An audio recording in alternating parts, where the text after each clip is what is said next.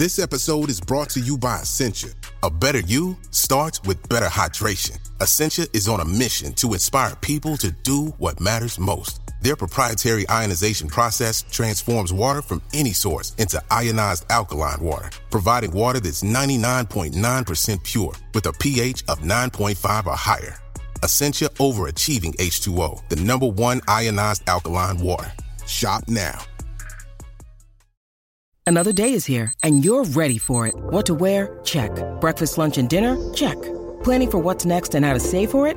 That's where Bank of America can help. For your financial to-dos, Bank of America has experts ready to help get you closer to your goals. Get started at one of our local financial centers or 24/7 in our mobile banking app. Find a location near you at bankofamerica.com/talktous. What would you like the power to do? Mobile banking requires downloading the app and is only available for select devices. Message and data rates may apply. Bank of America N.A., member FDIC. If you're thinking, I should go for a run today, but it looks like it could rain, Sierra says save on Epic rain jackets. If you're also thinking, but I can't go out in these beat-up old running shoes, Sierra says save on top brand running shoes. And if you're still thinking, but I'm also busy performing brain surgery, well, then we say, you really should have led with that. Sierra, let's get moving to your local store, like now. Go!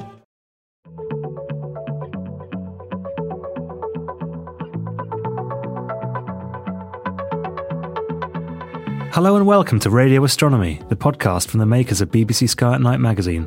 You can subscribe to the print edition of the magazine by visiting skyatnightmagazine.com or to our digital edition by visiting iTunes or Google Play. November 2020 marks 20 years of continuous occupation of the International Space Station. For 2 decades now, there has never been a single moment when every human being alive has been an inhabitant of planet Earth. Since November 2000, over 240 individuals from 19 countries have lived, worked, slept and eaten on a scientific laboratory orbiting our planet at 5 miles per second. The ISS is a truly international endeavour. This episode, Nisha Birjaraz-Hoyle speaks to former NASA astronaut and space station veteran Jeff Williams to find out more about how the station was constructed and what it's like travelling 400 kilometres above the ground. I'll start out by saying that I really appreciate your interest in telling the story about the International Space Station. The ISS, I say, often is a story largely unknown and too little told. So to tell the story, I think, is very important. One of the reasons that it's largely or not well known to the general public, I think, is because it occurred over a very long period of time. As you alluded to, I started in the mid-'90s working on it. Of course, the beginnings of it were even before that. It goes all the way back to the 80s, Space Station Freedom, and in parallel on the Russian side, they were working on their Mir space station and then planning a Mir 2. When the Soviet Union fell, of course, some smart folks got together, both on our side and the Russian side, in 1992-93, formulated this proposal to put Mir 2 and Freedom together. Both were in jeopardy to ever fly because they didn't have the support that they needed to get it off the ground.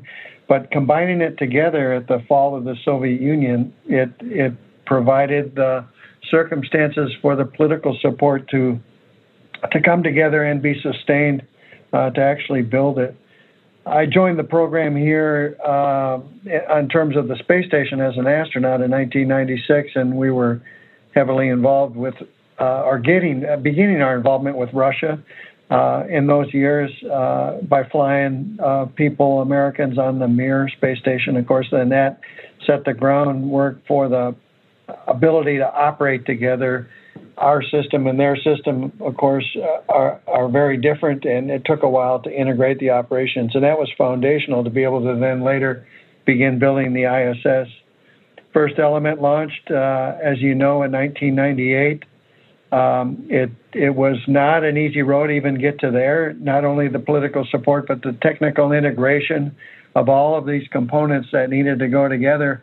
And every part of the space station was dependent upon the success of the steps that were going to go before each of those parts. When you step back and look at the whole assembly, there was I think 37 space shuttle flights dedicated to the space station. Most of those flights took up a major component of the space station. Some of them were logistics missions that supplied the station. There were also about roughly 40 Russian rocket launches that supported the assembly of the space station as well.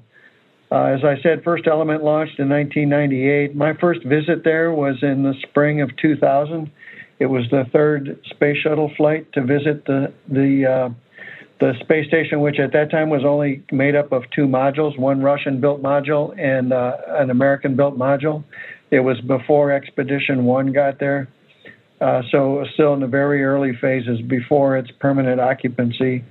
And things were already presenting significant challenges to us. There were subsequent modules that were being delayed in their development. There were some technical issues that were slowing things down. There was financial issues on both sides, budget issues. So we launched in May of 2000 actually to fix some things that were failing on station to keep it alive.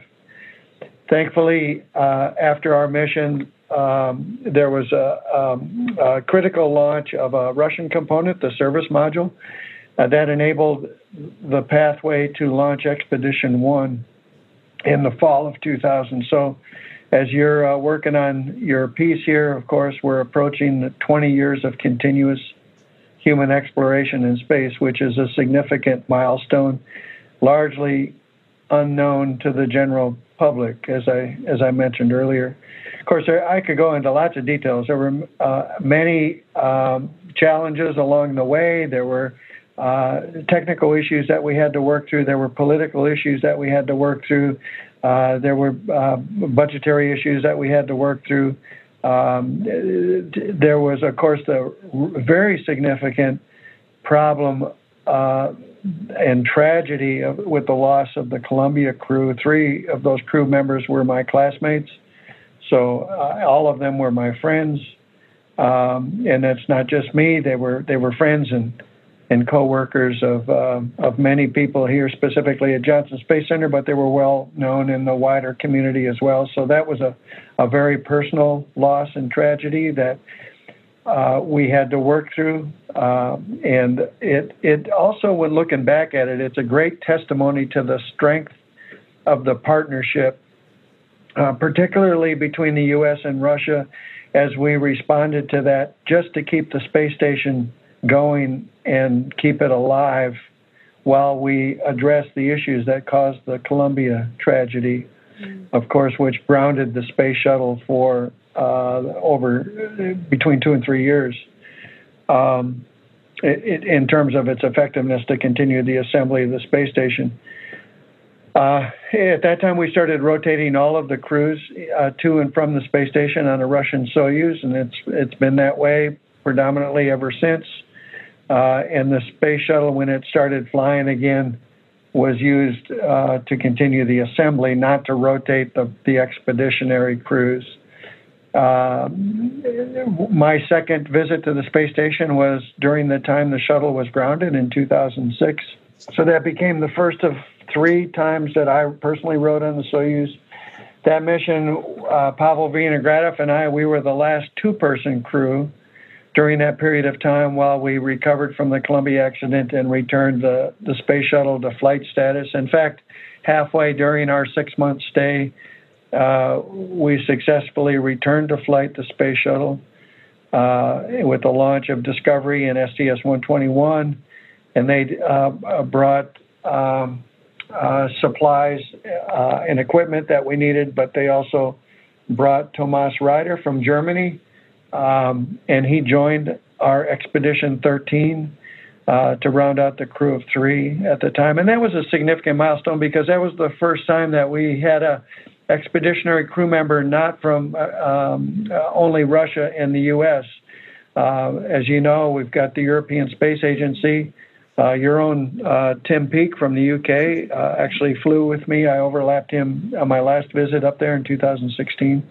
But that Thomas Reiter was the first a partner astronaut from the balance of the partnership made up of the European Space Agency, Japan, and Canada. One of the things I think about when I think about the International Space Station, what always comes to mind is that it's a symbol. It represents a cornerstone of the harmonizing effect space can have on nations, and how it fosters like a collaborative culture.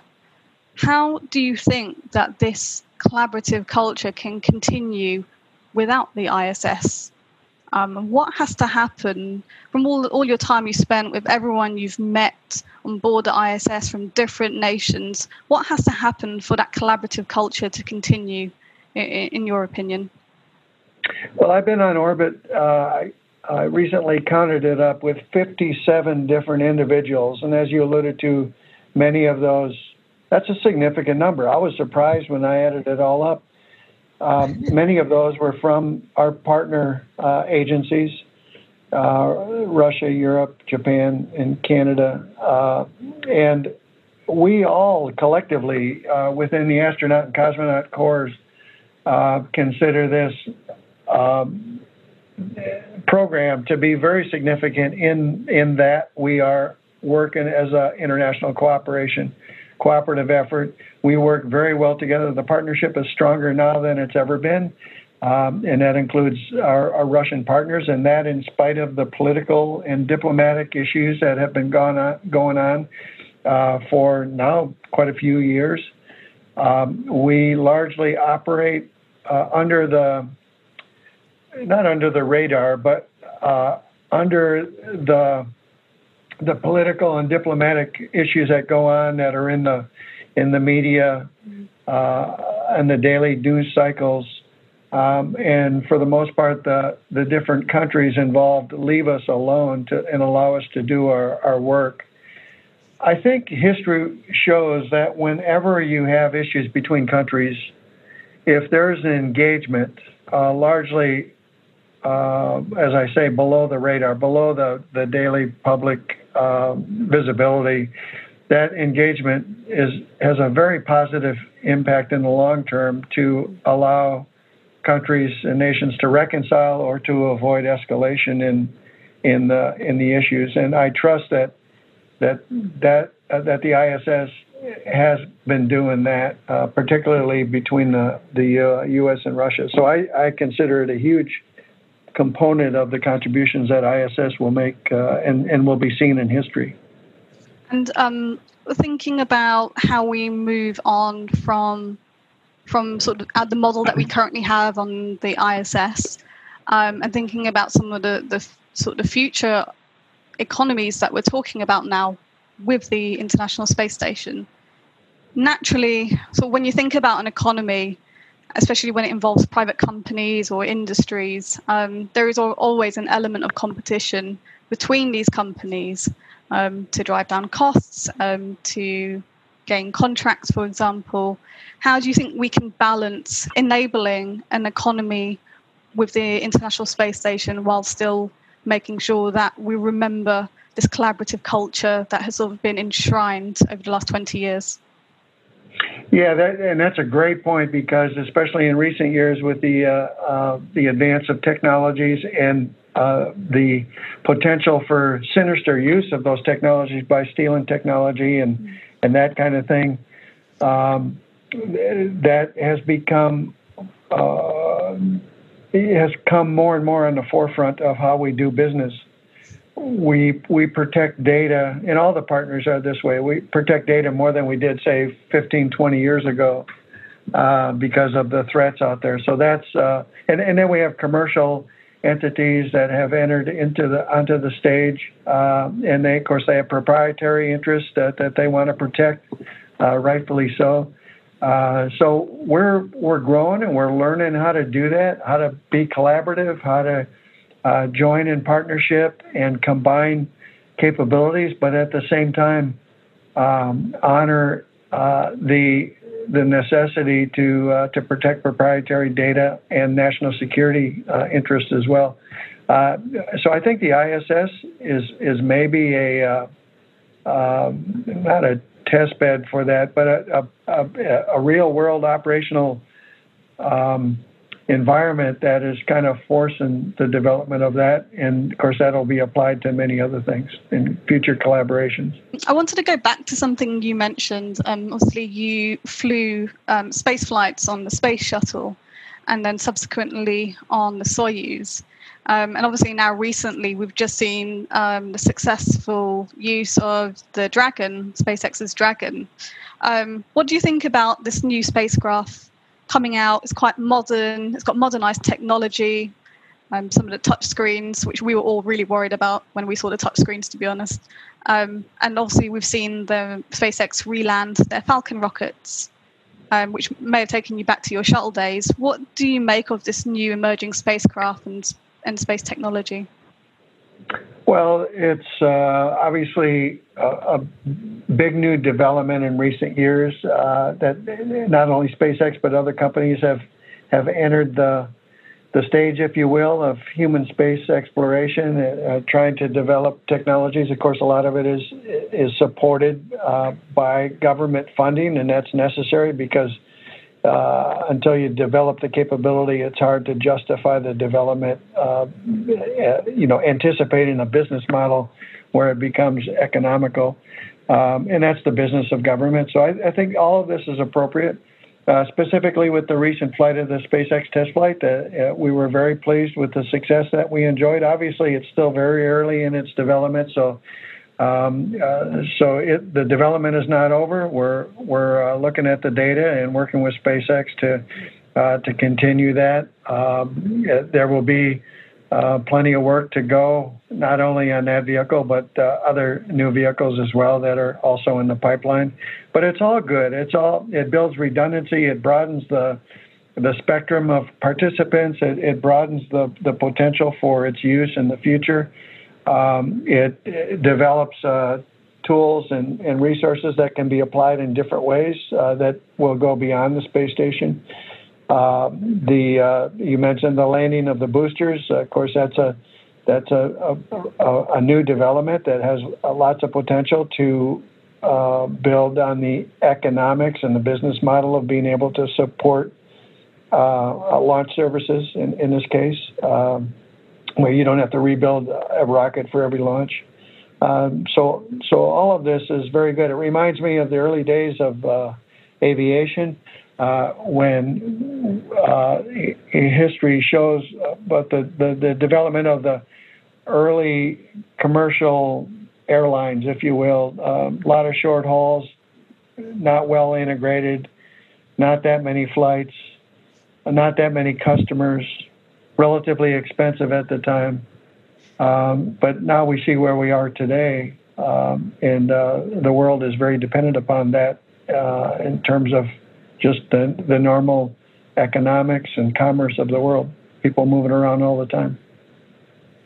And thinking about sort of turning to the future for the International Space Station, there is a lot of debate and discussion happening right now about its fate. So, for example, obviously I've seen a lot of NASA's communications about enabling a low Earth orbit economy, privatizing the operations of the space station. There's also been debates around reusing its components for other future space stations. Do you have any thoughts on what you think should happen to the International Space Station next? Well, I think all of those things that you mentioned are important to look at and to try to develop, and some aspects of that will probably come to fruition because it as it unrolls, it makes sense and things fit. You know, the different interests fit, and you have the right parties interested in coming on the stage. Other things may not work, but a lot of this is sort of trial and error, and also it's dependent, of course, upon the continued success of the operation. You have to keep it flying. But no, I think it's all good. It's really, you know, we have a hard time, and the debates occur. We have a hard time seeing what the future holds because we're largely lost in the trees, and we will only see the forest in hindsight, and that's just the way it is. I think that's always been the way it has been in history.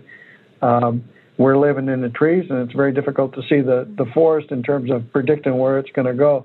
But it is important, I think, to maintain a low Earth orbit presence.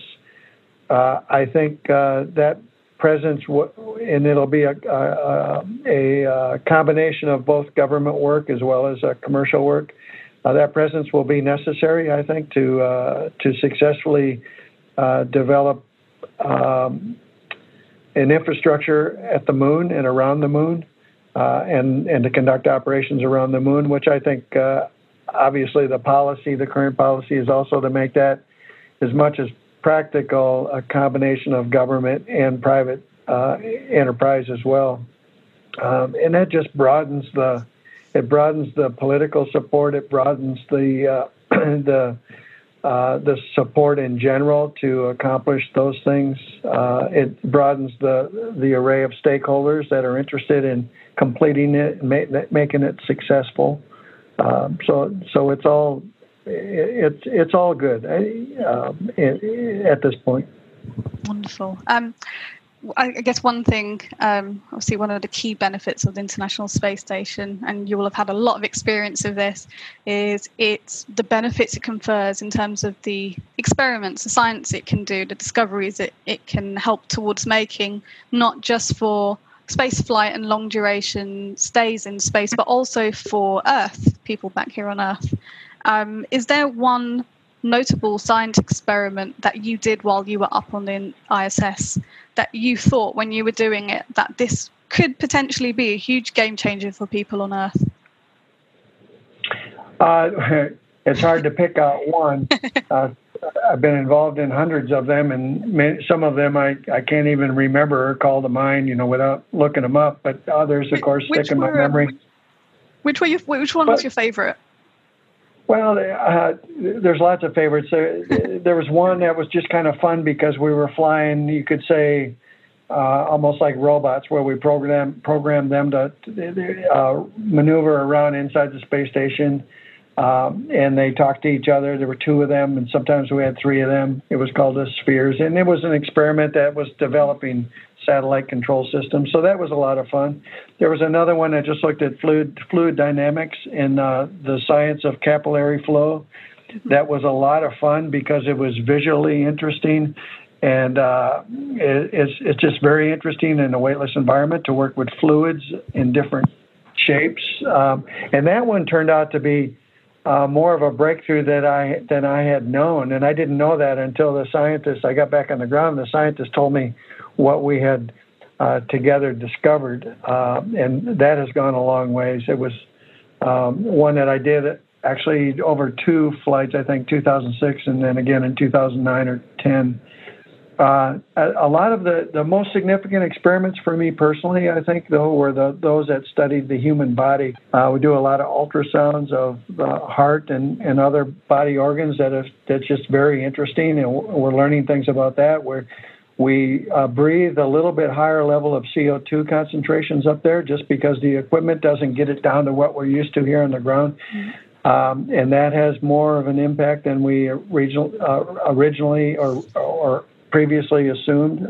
So that's been a great area of interest. And in fact, studying the human body, I think, is going to end up being one of the more significant benefits that come from the ISS, because we need to develop those countermeasures and have that understanding before we send not only back to the moon crews, but we send our first crew to Mars. I have one more question for you. I obviously have seen your photography and some of the photos you posted on your social media, and also obviously you published a book of your photos as well. And I also know that you were part of the expedition that integrated Tranquility and the cupola in 2000. Was it in 2009? That expedition. 2010. 2010. Yeah. Sorry, yeah, it was in February, wasn't it? How excited were you? Obviously, being quite an avid photographer and very good at it. When that cupola was installed, and did you get to shoot some photography once it had been installed before you returned to Earth? Oh, yeah, absolutely. I still had about a month and a half, as I recall, maybe a month or so on board, so I used it quite a bit to shoot photography. No, that was a big milestone. It's what I call the window on the world, because it's the only place on the space station that you can see the entire globe from a single vantage point. And you're right. I grew to appreciate very early on, even back in the 90s before I launched on my first flight, that really had to capture the experience. And the best way to do that was through photography. And I had two motivations for that. One was so that I could remember and recall the experience and tell about it. But also, probably the bigger motivation was to be able to vicariously bring the experience to people on Earth. And I prefer, personally, still photography over video, for example, because you can study and look at a photograph forever. Video goes by and the scene is gone, forever, unless you replay it, of course. So that was my motivation. And of course, the variety of what you can see from that vantage point is endless in terms of studying the Earth in the different places on the Earth and the different lighting conditions and watching seasons go by. So that was my motivation to do that. But no, the cupola is the window on the world is a fascinating place. It quickly became everybody's favorite place to hang out during their free time. Wonderful. It sounds incredible. I would love to be able to look out at the world from that viewpoint. It must be incredible, and also perspective changing. Yes. Jeff, we are sadly out of time. I would love to sit and talk to you about the space station for hours, but unfortunately we are out of time. So I think all I have to say is, well, thank you very much. You're very welcome. Thank you for listening to this episode of the Radio Astronomy podcast from the makers of BBC Sky at Night magazine, which was produced in our Bristol studio by Jack Bateman and Ben Hewitt. For more of our podcasts, visit our website at skyatnightmagazine.com or head to iTunes, Acast or Spotify.